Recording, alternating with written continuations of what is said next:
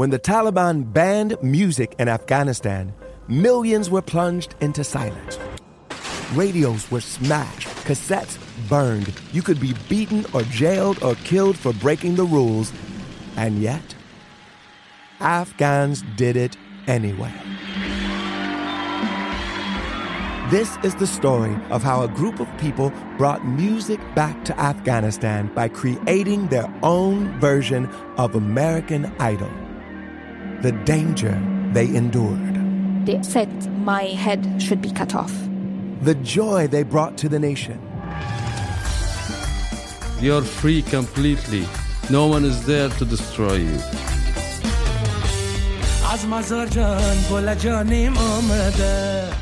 I'm John Legend. Listen to Afghan Star on the iHeartRadio app, Apple Podcasts, or wherever you get your podcasts. A new season of Bridgerton is here. And with it, a new season of Bridgerton, the official podcast. I'm your host, Gabrielle Collins, and this season, we are bringing fans even deeper into the ton. Colin Bridgerton has returned from his travels abroad. Is betrothal written in the stars for the eligible bachelor? Meanwhile, the ton is reverberating with speculation of who holds Lady Whistledown's pen. We're discussing it all. I sit down with Nicola Coughlan, Luke Newton, Shonda Rhimes, and more to offer an exclusive peek behind the scenes of each episode of the new season. Watch season 3 of the Shondaland series on Netflix. Then, fall in love all over again by listening to Bridgerton, the official podcast, on the iHeartRadio app, Apple Podcasts, or wherever you get your podcasts. Subscribe to catch a new episode every Thursday. Hey girlfriends, it's me, Carol Fisher. I'm so excited to tell you about the brand new series of The Girlfriends. In season 1, we told you about the murder of Gail Katz at the hands of my ex-boyfriend Bob. At one point, a woman's torso washed up on Staten Island and was misidentified as Gail. She spent 9 years in Gail's grave, and then she just disappeared. It's almost like it's become this moral obligation to find her. And that's what we're going to do. Find this missing girlfriend and tell her story. With the help of some of your favorite girlfriends from season 1, like my producer, Anna. Oh my God. My friend, Dr. Mindy Shapiro. Hi, it's Dr. Shapiro, and I'd like to speak with the Deputy Medical Examiner. And of course, Gail's sister, Elaine Katz. Having no closure, it kills you. Join us as we try to solve a 35-year-old cold case. It's not going to be easy, but it's going to be one hell of a ride. What? I can't believe this. Listen to season 2 of The Girlfriends, Our Lost Sister on the iHeartRadio app, Apple Podcasts, or wherever you get your podcasts. Oh, hello. This is Let's Talk About Myths, baby. And I am Liv, that host of yours. You know the one. I'm sorry this episode is a little bit late. As some of you may have seen on social media, I've just had some stuff going on, but I am here with you now. Many of you have asked in the past if I have a P.O. box, and guess what? I got one. So if you have something you want to send me, just shoot me an email, mythsbaby@gmail.com, and I will send you the address. There are a few people who have asked me this in the past. I can't find your messages. I'm sorry. Please send me a new one so I can send you the address. And just a reminder to you Vancouver listeners that I will be at the Vancouver Podcast Festival. It's free. It's being held, or my show rather, is being held at the Downtown Library at 12:30 p.m. on November 10th. It's even a long weekend. No excuses not to come out. I hope to go out for a drink afterwards too and invite any listeners who may want to join. So that should be fun. But enough of such local things. Guys, today we're back with part 2 of the episode on Euripides' Bacchae, the bloody, gruesome, maniacal end to this incredible play. But first, before we dive into today's episode, I want to play you just a quick clip. I was lucky enough to be a guest on the latest episode of the podcast, Deviant Women. If you're not already listening to that, you should be. 2 awesome women discussing often misunderstood or misrepresented women of the past. Yes, please. I like to think I got a little bit of special treatment too with this one because we covered the story of none other than Medea, her fucking self, Medea. So please enjoy this little snippet of my episode of Deviant Women on Medea. And if you want to listen to the rest of the episode, make sure you subscribe to Deviant Women. And the Bat Guy coming up next.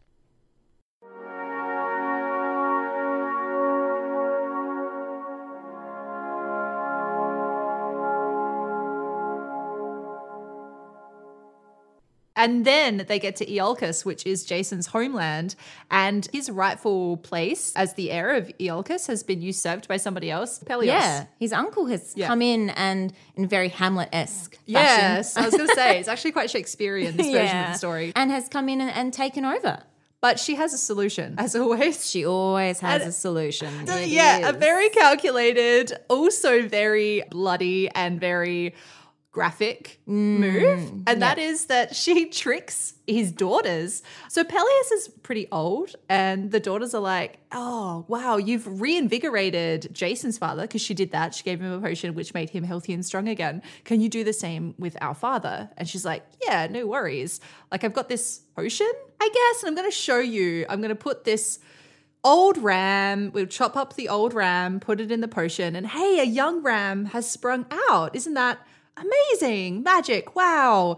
And so the daughters get really excited and chop up their father and put him in the thing. The cauldron. Basically, they make a soup. Yeah. They make a dad soup. Oh, dad soup. But of course, this dad soup lacks all of the magic and herbs and potions that Medea has put in her previous soup. Oh my God. Again, this part of the story is Medea committing a really gruesome act, but through somebody else. Yeah, she actually doesn't perform. Well, in some versions of the story, she goads on the daughters to kill him, but she also slits his throat. Okay. She also does take part in the action of But it's also what is so kind of fucked about this story is that she makes them so culpable. Like, she implicates them in this horrific act. And so can you imagine being those daughters and then just being like, what have we done? We chopped up our dad. And in the eyes of the gods, like, they did it. You know, like, she helped them, but they did it. There's no there's no getting convinced in the eyes of the gods and what you've actually done. So she uses all she has to sort of trick people into doing exactly what she wants, and it's always incredibly gruesome. But I mean, that wouldn't hold up in a court of law now if you were like, well, she told me to cut my dad up and cook him in a soup. So it's her fault. Yeah, exactly. So, I mean, really, the daughters are the ones who do it. So she's getting off on a technicality.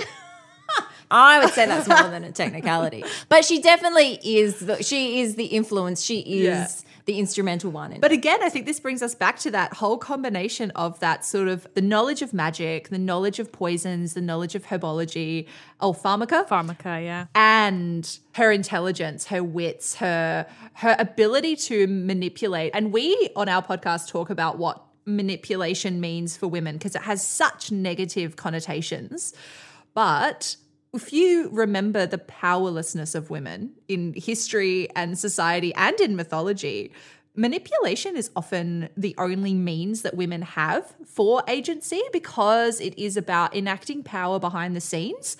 And so really she is combining these two forms of power, the only two forms of power that are available to her as a woman, essentially. She is an extraordinary woman, and we'll talk about that, I'm sure, in a moment. But she is making the best of the two things that she has, isn't she? Yeah, her wits to manipulate others and her magic. Yeah, I mean, especially in ancient Greece, there was so little power. You were just property as a woman. So, I mean, the necessity of her to Jason is what she is really valuing, you know, seeing that she is what is keeping him alive and keeping him successful, which of course is then going to lead to even more drama as we continue. But yeah, I mean, she knows exactly how to use what she has to keep herself in this position of power. Yes. And it is entirely for Jason as well. But that's, I think, the interesting question of whether or not she is under some sort of love spell, because that would, I guess, help to explain the extremity of her actions, because it is entirely about supporting Jason. Or is she doing this because in betraying her family and leaving her home, she does need to hold on to Jason and that relationship to maintain her own power? Absolutely, yeah. She would have nothing if he left her. So once she's done one thing, it's sort of like, well, now I have to stay with him no matter what. Yeah, so either way, the extremity of her actions really comes down to that A, devotion to Jason, but B, perhaps that devotion is also about holding on to her own power and agency. Just self-preservation, yeah. Yes. Yeah. Well, because she's in exile now. She can never go home again. And this does bring us, I suppose, to the next version of Medea, I suppose, in this general mythology. Because in this kind of Jason and the Argonauts version of Medea, this is pretty much where her story comes to an end, I suppose. Like, she does sort of exist further on into myth, but really her story here in terms of how we remember her now is picked up with what is essentially one man's version of her myth, Euripides' play Medea. And it is a play that does bring up these questions of the fact that she has become an exile from her homeland. She is very much an other in a very strange and foreign world to her. And so, yes, pretty much everything she has now does rely on Jason. And Jason is about to take all of that away from her. Oh, Jason, what have you done? Yes. Are we ready to get then into Euripides' Medea? Happy to. I've been ready all my life.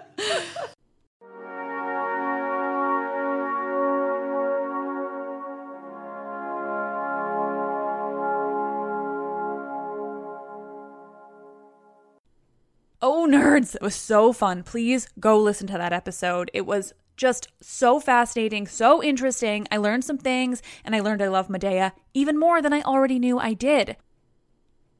And speaking of Euripides, the god Dionysus has returned to Thebes.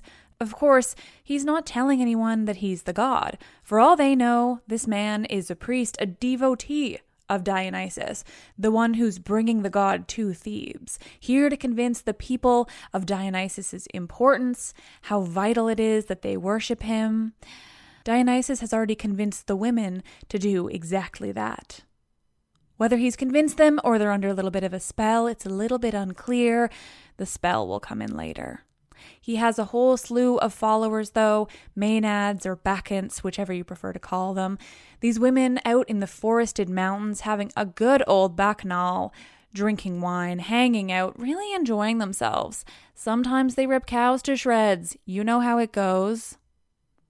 Pentheus, though, current king of Thebes, is not convinced. He's stubborn and doesn't want to be told that the women can be right about anything. No, he doesn't believe that Dionysus is a rightful god. He wants to remove all the Maenads from the mountains, imprison them in Thebes, and stop this worship in its tracks. Even when a messenger arrives to tell him what the women have been up to explicitly convince him that he must worship this god, not even when his own grandfather, Cadmus, and Tiresias, the blind prophet, come to convince him. No, Pentheus isn't going to be convinced of Dionysus's legitimacy. This is episode 62, Ripping Your Family to Shreds, Euripides' Bacchae, Part 2. The messenger has come to Pentheus, tells him all he knows about this new god Dionysus and the women that have left the city to follow him, in addition to those that arrived with him. And Pentheus remains in disbelief. Like I said, he just can't be convinced. When the messenger finishes his story, finishes trying to convince Pentheus that Dionysus is incredibly powerful, he isn't a god to be ignored, Pentheus then notes only that the women's actions are the real problem, that they must all be captured and imprisoned, that he won't be treated this way by women. Meanwhile, Dionysus, though in disguise, is still there, and he too has tried convincing Pentheus, though he's sick of it now. He simply warns him against removing the women from the mountains, where they're now holy to the god Dionysus. It will only serve to anger the god even more. Pentheus is getting more and more angry, though he's blinded by it. At this point, he notes aloud that instead of sacrificing to the god, he'll sacrifice the women themselves, that they deserve it. This is quite significant because human sacrifice was not a thing in ancient Greece. Euripides is making the point that Pentheus is losing his humanity. He's gone too far as he tries to deal with Dionysus and his Maenads. He's becoming a tyrant, if not worse. But he isn't beyond saving yet. Dionysus offers him the chance to make things right, to redeem himself for how he's chosen to handle this thing he sees as a threat. He tells Pentheus that he won't be able to defeat these women, that their wands will defeat the bronze of the soldiers' weapons. Pentheus thinks that's laughable, so Dionysus offers to bring the women to Pentheus so that he may back his threats directly. But Pentheus only sees this as Dionysus mocking him, so instead, Dionysus offers to take Pentheus to see the women. This Pentheus is into.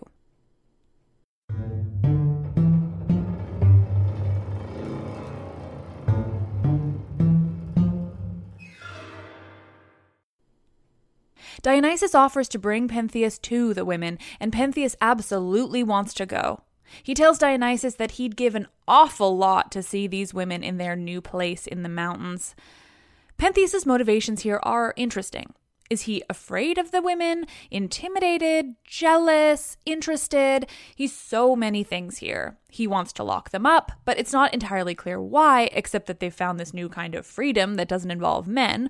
Of course, this would be threatening in itself, but Pentheus is also very obviously fascinated by these women, and that's what seems to be taking over here. Dionysus can't help but ask why Pentheus is suddenly so into seeing these women in action when just moments ago all he could think about was imprisoning them. "I want to see them drunk," he replies. "It would be so shocking, so awful. Women drunk? The horror!" Okay, I added those last two bits. Dionysus, rightly, confirms that Pentheus would like to see something he's just said would very much offend him. "Yes, that's right," is the reply, provided I can hide in the trees and avoid their notice. "You won't be able to hide. They'll find you," Dionysus counters. You're probably right. "Why don't I lead you there?" Dionysus proposes. "Do you want to try?" "Yes," Pentheus replies, getting more excited. "Please, take me there. I can't wait." This is when one starts to question Pentheus and his intentions. "Here," Dionysus says, handing Pentheus a piece of clothing. "Put on this dress." Dionysus explains that the women will kill Pentheus if they discover a man has infiltrated them, so he must disguise himself as one of the women. This continues, the costume getting more and more elaborate. Dionysus provides Pentheus with a dress, a wig, and all the trappings of the other Maenads. While excited at first, Pentheus becomes a bit wary as the details keep getting added. "I can't dress as a woman," he says finally, but Dionysus is adamant. "The women will kill you if you fight them," he says. Dionysus explains that he'll bring Pentheus to the women via secret pathways so that Pentheus isn't seen. And eventually, Pentheus leaves the stage, entering the palace where he explains that maybe he'll go inside and arm himself so he can go up against the Maenads alone. Or maybe he'll go inside and do as Dionysus suggests instead, dressing up as one of them.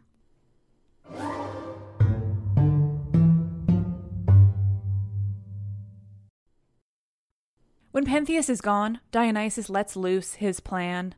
He's speaking to the chorus, the Bacchants, those women he's had with him all along, these foreign women who traveled to Thebes with Dionysus for the express purpose of spreading his godliness. But of course, he's still in disguise as not the god, so he speaks to Dionysus himself. This disguised Dionysus calling on the god. Now it's time for him to do the work. Drive Pentheus mad, Dionysus asks of his god self.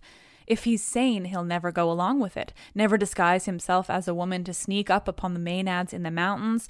No, drive him mad. I want him to be laughed at by all the Thebans. He deserves it after all the threats he's made to the Maenads, to the god Dionysus himself. I'll get him in the dress, and in it he'll go to his death at his own mother's hand. Then he'll see the true god Dionysus, son of Zeus and Semele. After a while, after the chorus has sung their ode, Dionysus calls into the palace, calling out Pentheus. "Let me see you," he calls out. "Let me see you dressed as a frenzied Maenad, just the same as your mother and aunt." So Pentheus exits the palace. He's dressed up as the women in the mountains with all the trappings of the Maenads he's so recently tried to lock away. He looks just like his own mother and his aunt, who've been off in the forest getting drunk on wine. The issue here seems unclear. I don't think that it's necessarily that he'd be laughed at for dressing this way. Perhaps it is. I mean, this is a dark patriarchy. But it's also that the women would have control over Pentheus, dressed up as one of them. When Pentheus is outside, he's seeing double. Not only that, he asks Dionysus if he's grown horns. "You look like a bull now," he says. "Or did you always?" The god Dionysus is working his magic on Pentheus, just as planned. The god is near, Dionysus in disguise tells Pentheus. He's on our side now. Dionysus helps Pentheus adjust his outfit, a lock of hair out of place here, a bit of dress adjustment there. "You'll see me as a friend when you see that the Maenads are perfectly sane," Dionysus tells Pentheus, if perhaps a bit ominously. Pentheus's attitude changes more and more as he and Dionysus discuss the plan. He becomes more enamored with the idea of the Maenads and of dressing up like one of them. What they're doing up in the mountains, the freedom and power they have, it's infectious. He begins to get a bit envious. But all the same, he still plans to hide and spy on the Maenads, at least at first. He's still a little afraid of them, not helped by Dionysus pointing out how important it is that Pentheus not show the women who he really is under the disguise. His ego begins to grow, believing he can see these women, what they're doing in seclusion, where they believe no one's watching. He thinks it will make him more impressive, more powerful, more manly even.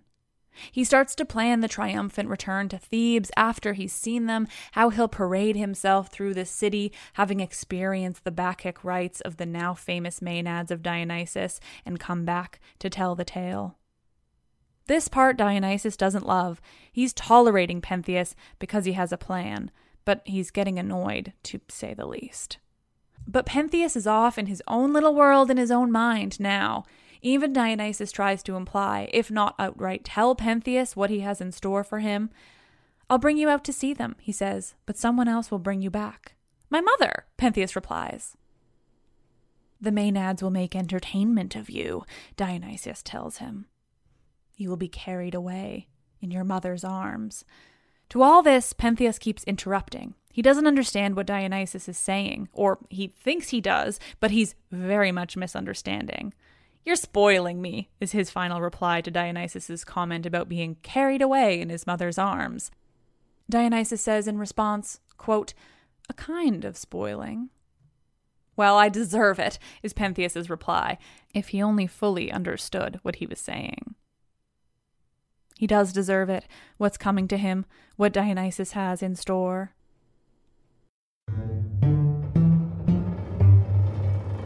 When the Taliban banned music in Afghanistan, millions were plunged into silence.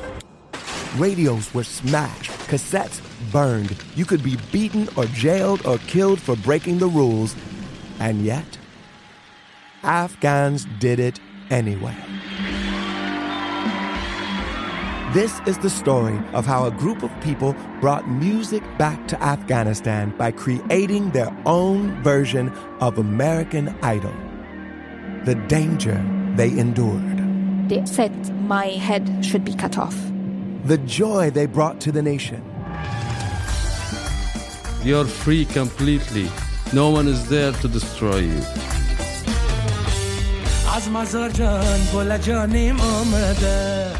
I'm John Legend.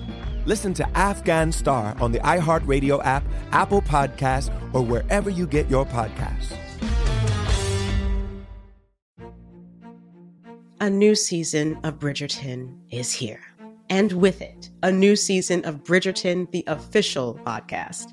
I'm your host, Gabrielle Collins, and this season, we are bringing fans even deeper into the ton. Colin Bridgerton has returned from his travels abroad. Is betrothal written in the stars for the eligible bachelor? Meanwhile, the ton is reverberating with speculation of who holds Lady Whistledown's pen. We're discussing it all. I sit down with Nicola Coughlan, Luke Newton, Shonda Rhimes, and more to offer an exclusive peek behind the scenes of each episode of the new season. Watch season 3 of the Shondaland series on Netflix. Then, fall in love all over again by listening to Bridgerton, the official podcast, on the iHeartRadio app, Apple Podcasts, or wherever you get your podcasts. Subscribe to catch a new episode every Thursday. Hey girlfriends, it's me, Carol Fisher. I'm so excited to tell you about the brand new series of The Girlfriends. In season 1, we told you about the murder of Gail Katz at the hands of my ex-boyfriend Bob. At one point, a woman's torso washed up on Staten Island and was misidentified as Gail. She spent 9 years in Gail's grave, and then she just disappeared. It's almost like it's become this moral obligation to find her. And that's what we're going to do. Find this missing girlfriend and tell her story. With the help of some of your favorite girlfriends from season 1, like my producer Anna. Oh my God. My friend Dr. Mindy Shapiro. Hi, it's Dr. Shapiro, and I'd like to speak with the deputy medical examiner. And of course, Gail's sister, Elaine Katz. Having no closure, it kills you. Join us as we try to solve a 35-year-old cold case. It's not going to be easy, but it's going to be one hell of a ride. What? I can't believe this. Listen to season 2 of The Girlfriends, Our Lost Sister on the iHeartRadio app, Apple Podcasts, or wherever you get your podcasts.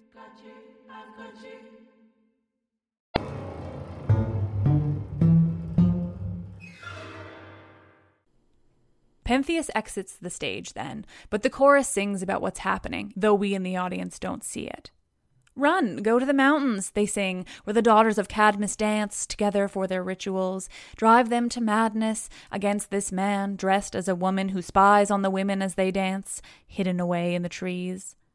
His mother will get him first, will spot him where he spies. She'll bring the others.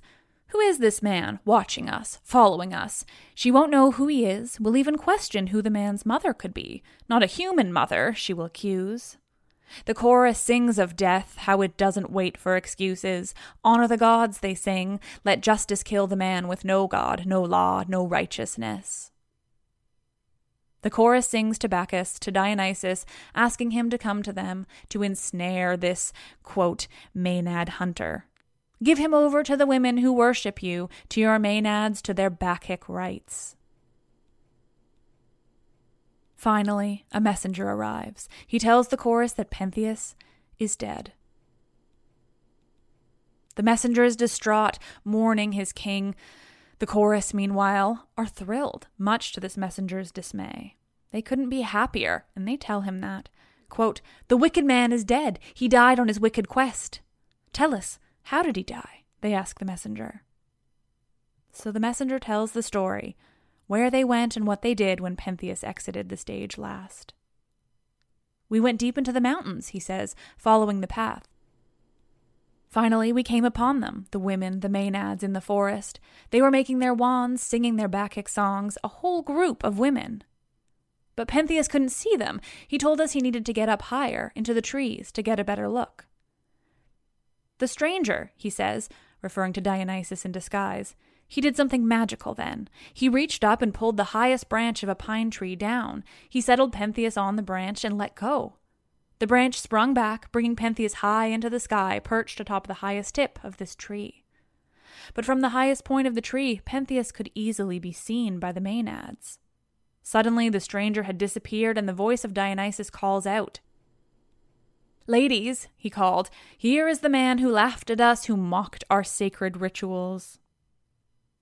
For a moment, the women don't know where to look. But finally, Agave, Pentheus's mother, sees him first, and then the rest see him in this tree. They throw rocks at him, but they keep missing. Finally, again led by Agave, the women get together at the trunk of the tree, and they bring the tree down. Ah, the power of women and a nice glass of wine. Unstoppable. So Pentheus is on the ground with his mother above him, frantic. She's not herself. He tries to show her who he is. He takes off his disguise, calling out to his mother. "It's me," Pentheus calls. "It's your son. Please don't kill me," he calls to her. But she can't see it. She can't really see anything. Dionysus has Agave's mind completely. She doesn't know who is there or what she's doing to him. She's described as foaming at the mouth, her eyes rolling around in their sockets. She is not herself. Agave rips out her son's shoulder, tears his arm straight out of the socket. Pentheus's aunt, Ino, is at his other arm, tearing away the flesh. Autonomy, his other aunt, and the other Maenads grasp at him, taking handfuls and pulling. Flesh tears off in chunks. Their nails are covered in blood. Slowly, Pentheus is ripped to shreds by his mother, Agave, his aunts, Ino and Autonomy, and the rest of the women of Thebes, driven mad by Dionysus in his rage against Pentheus. Pentheus's body is strewn about the grass of the forest, pieces torn away, barely anything bigger than Pentheus's head, which his mother, Agave, stumbles upon after the frenzy.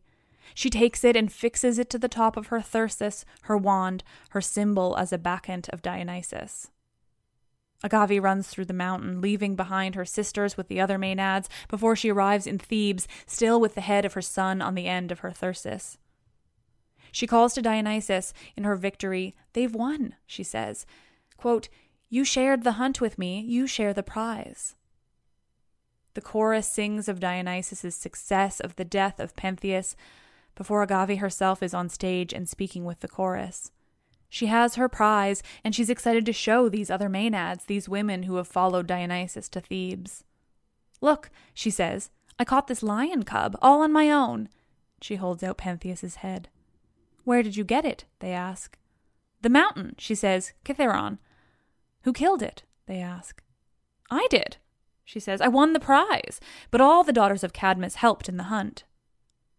The chorus continues to press Agave to test what she knows about what she's done, but she thinks it's an animal she's caught. She points to its young, soft hair. She praises Dionysus, master hunter, and the rest of the Maenads and how he told them what to do. She asks for praise of the chorus, and they give it to her, but they ask about her child, Pentheus. Agave says yes, he'll praise her for this hunt too.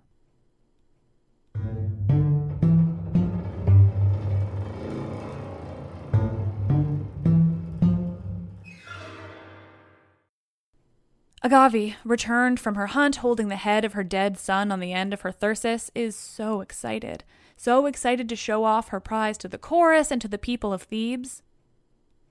And so she does, still thinking she's killed this animal, so proud of herself for killing this animal.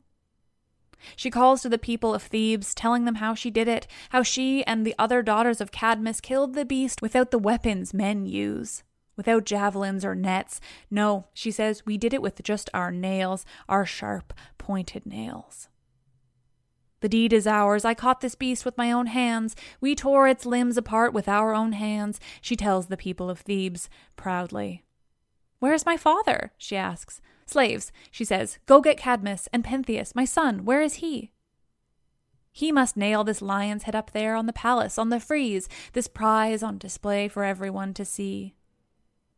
Finally, Cadmus arrives on stage. Slaves are with him, carrying a corpse on a stretcher, though it's covered with a sheet. It's the body of poor Pentheus, Cadmus explains to the audience. I had to search for the pieces, looking long and hard. There were so many, scattered so far apart. He's heard about what his daughters did, he says, for he'd left the Maenads and returned to Thebes with Tiresias before any of this had taken place. But he heard about it, so he went back up into the mountains to bring down the body of his grandson, of Pentheus. There he saw Autonomy and Ino, still in a frenzy, and he heard about Agave, too, how she'd gone mad and returned to Thebes. Then he sees her. He hadn't before. Cadmus sees his daughter, Agave. He knows what she's just done, though it isn't clear if he's seen the head on her thyrsus quite yet. Agave, though, is still very much under Dionysus' spell, and she's proud of what she's just accomplished, thinking she's taken down a lion with her bare hands. You must be so proud of your daughters, father, she tells Cadmus when he sees her. I've left behind the loom, I've done greater things, I've hunted with my own hands. She's so proud for doing something that women didn't do, something meant for men. It's tragic, really. It would be such a feat for her if it was an animal she'd hunted, but it wasn't. Now she shows her father the head on the thyrsus, proudly. It's her trophy for the hunt. Wouldn't you like to hold it? She asks, being unknowingly morbid. I'll hang it up in your house.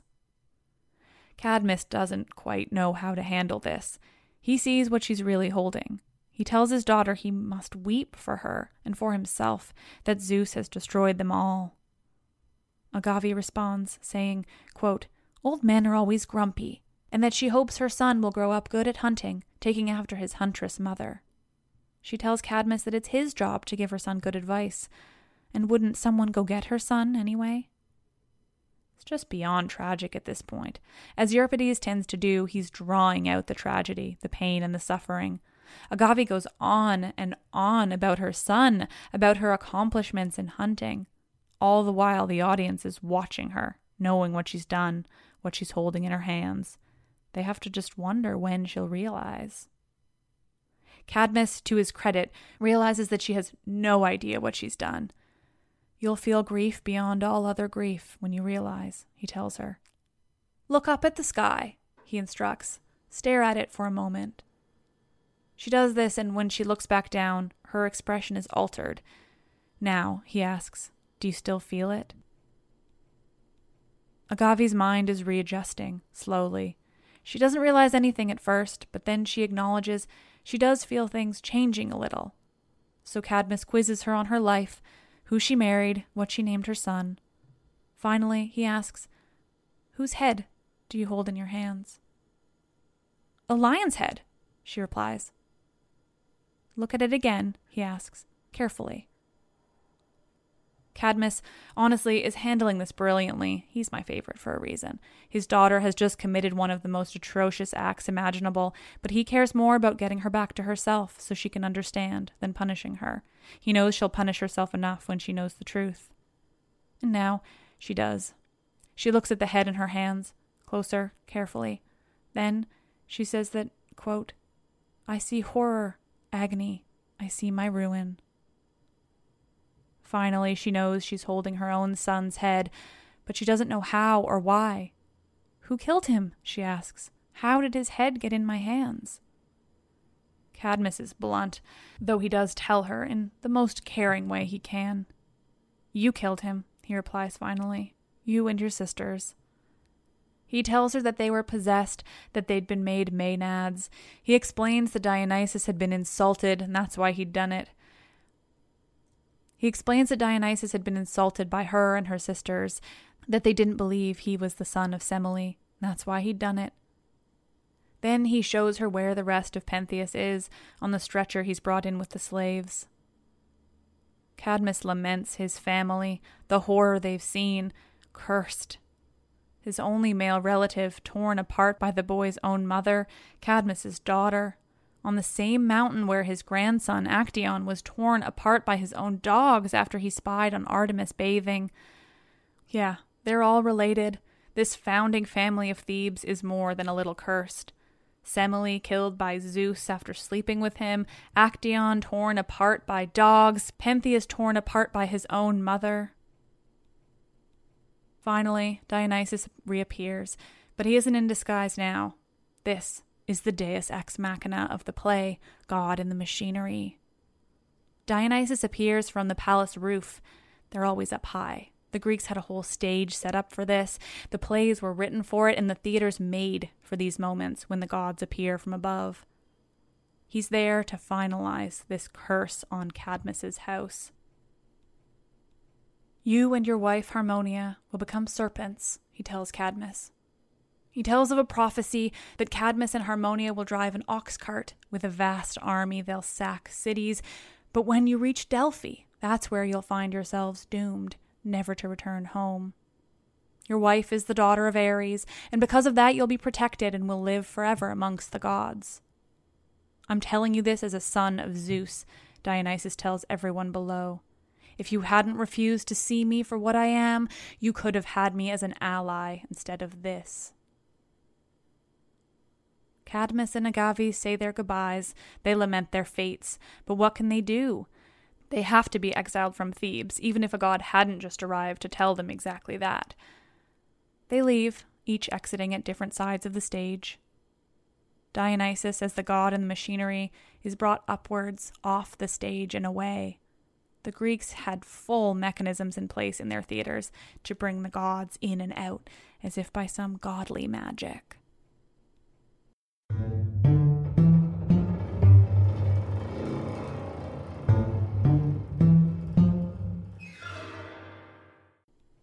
This playwright, Euripides, he has my heart, truly. His plays are so incredible, so visceral. I'll take this opportunity to once again recommend you listen to the Medea episode of Deviant Women that I'm on. That play, too, is Euripides, and we give him due credit. It's very interesting. His works are brilliant, the most violent and tragic, and honestly, the most dramatic in the true sense of the word. He is an icon. Euripides had died before this play was able to be staged. He'd been living in Macedonia, and he died there. A relative of his found the play and Iphigenia at Aulis, another of his plays, in his things after he died, and they staged the play at the next year's festival in Athens. They say that Sophocles, himself near death by that time, wore a black cloak of mourning to the festival for Euripides. He wore it when he watched this play being staged for the first time. Euripides was awarded first place posthumously. Quite the way to go out, a farewell performance by one of Greece's most incredible playwrights, one who wasn't nearly as appreciated then as he is now. He only won first place 4 times. This was one of them. Everything that makes his work my favorite and a favorite of us today is what made him a little too much for the judges at the theatrical festivals that were staged every year in Athens in honor of Dionysus.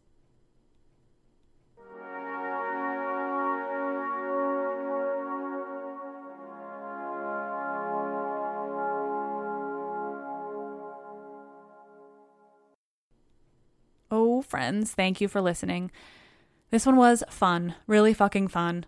But then, so is everything Euripides does. Speaking of, next week, more Euripides, more magic. A Halloween episode. A reminder, before Halloween, I'll be putting out a special Patreon episode of ghost stories and stories of haunted houses of ancient Greece. Kind of a dream, honestly. Consider becoming a patron if you're interested. You'll also have access to all my past episodes in there, including when I covered movies based around mythology, Disney's Hercules, Clash of the Titans, some others, and then the new companion episodes too. There's lots to listen to, honestly.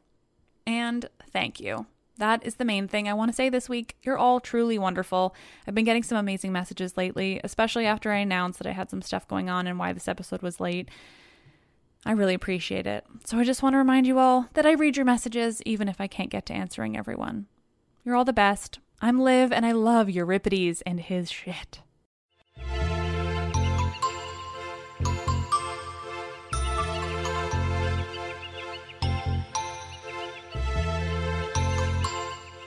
When the Taliban banned music in Afghanistan, millions were plunged into silence.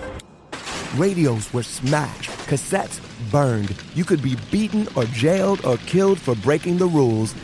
And yet, Afghans did it anyway.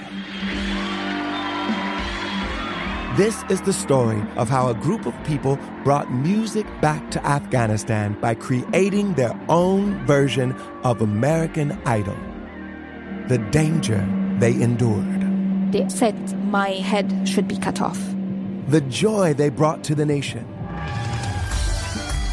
You're free completely. No one is there to destroy you.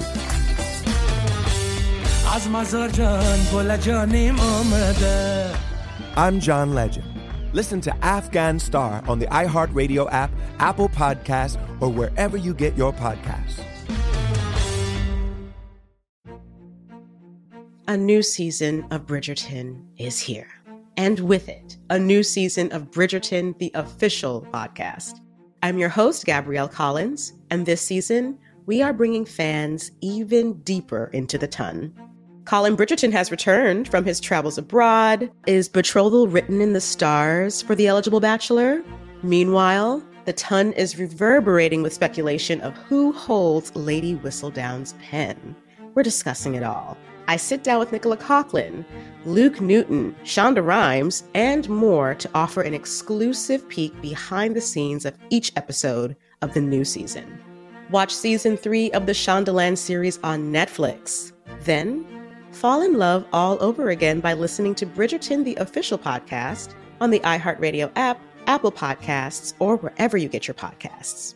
Subscribe to catch a new episode every Thursday. Hey girlfriends, it's me, Carol Fisher. I'm so excited to tell you about the brand new series of The Girlfriends. In season 1, we told you about the murder of Gail Katz at the hands of my ex-boyfriend Bob. At one point, a woman's torso washed up on Staten Island and was misidentified as Gail. She spent 9 years in Gail's grave, and then she just disappeared. It's almost like it's become this moral obligation to find her. And that's what we're going to do. Find this missing girlfriend and tell her story. With the help of some of your favorite girlfriends from season 1, like my producer, Anna. Oh my God. My friend, Dr. Mindy Shapiro. Hi, it's Dr. Shapiro, and I'd like to speak with the deputy medical examiner. And of course, Gail's sister, Elaine Katz. Having no closure, it kills you. Join us as we try to solve a 35-year-old cold case.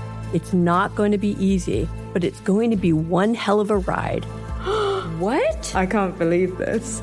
Listen to season 2 of The Girlfriends, Our Lost Sister on the iHeartRadio app, Apple Podcasts, or wherever you get your podcasts.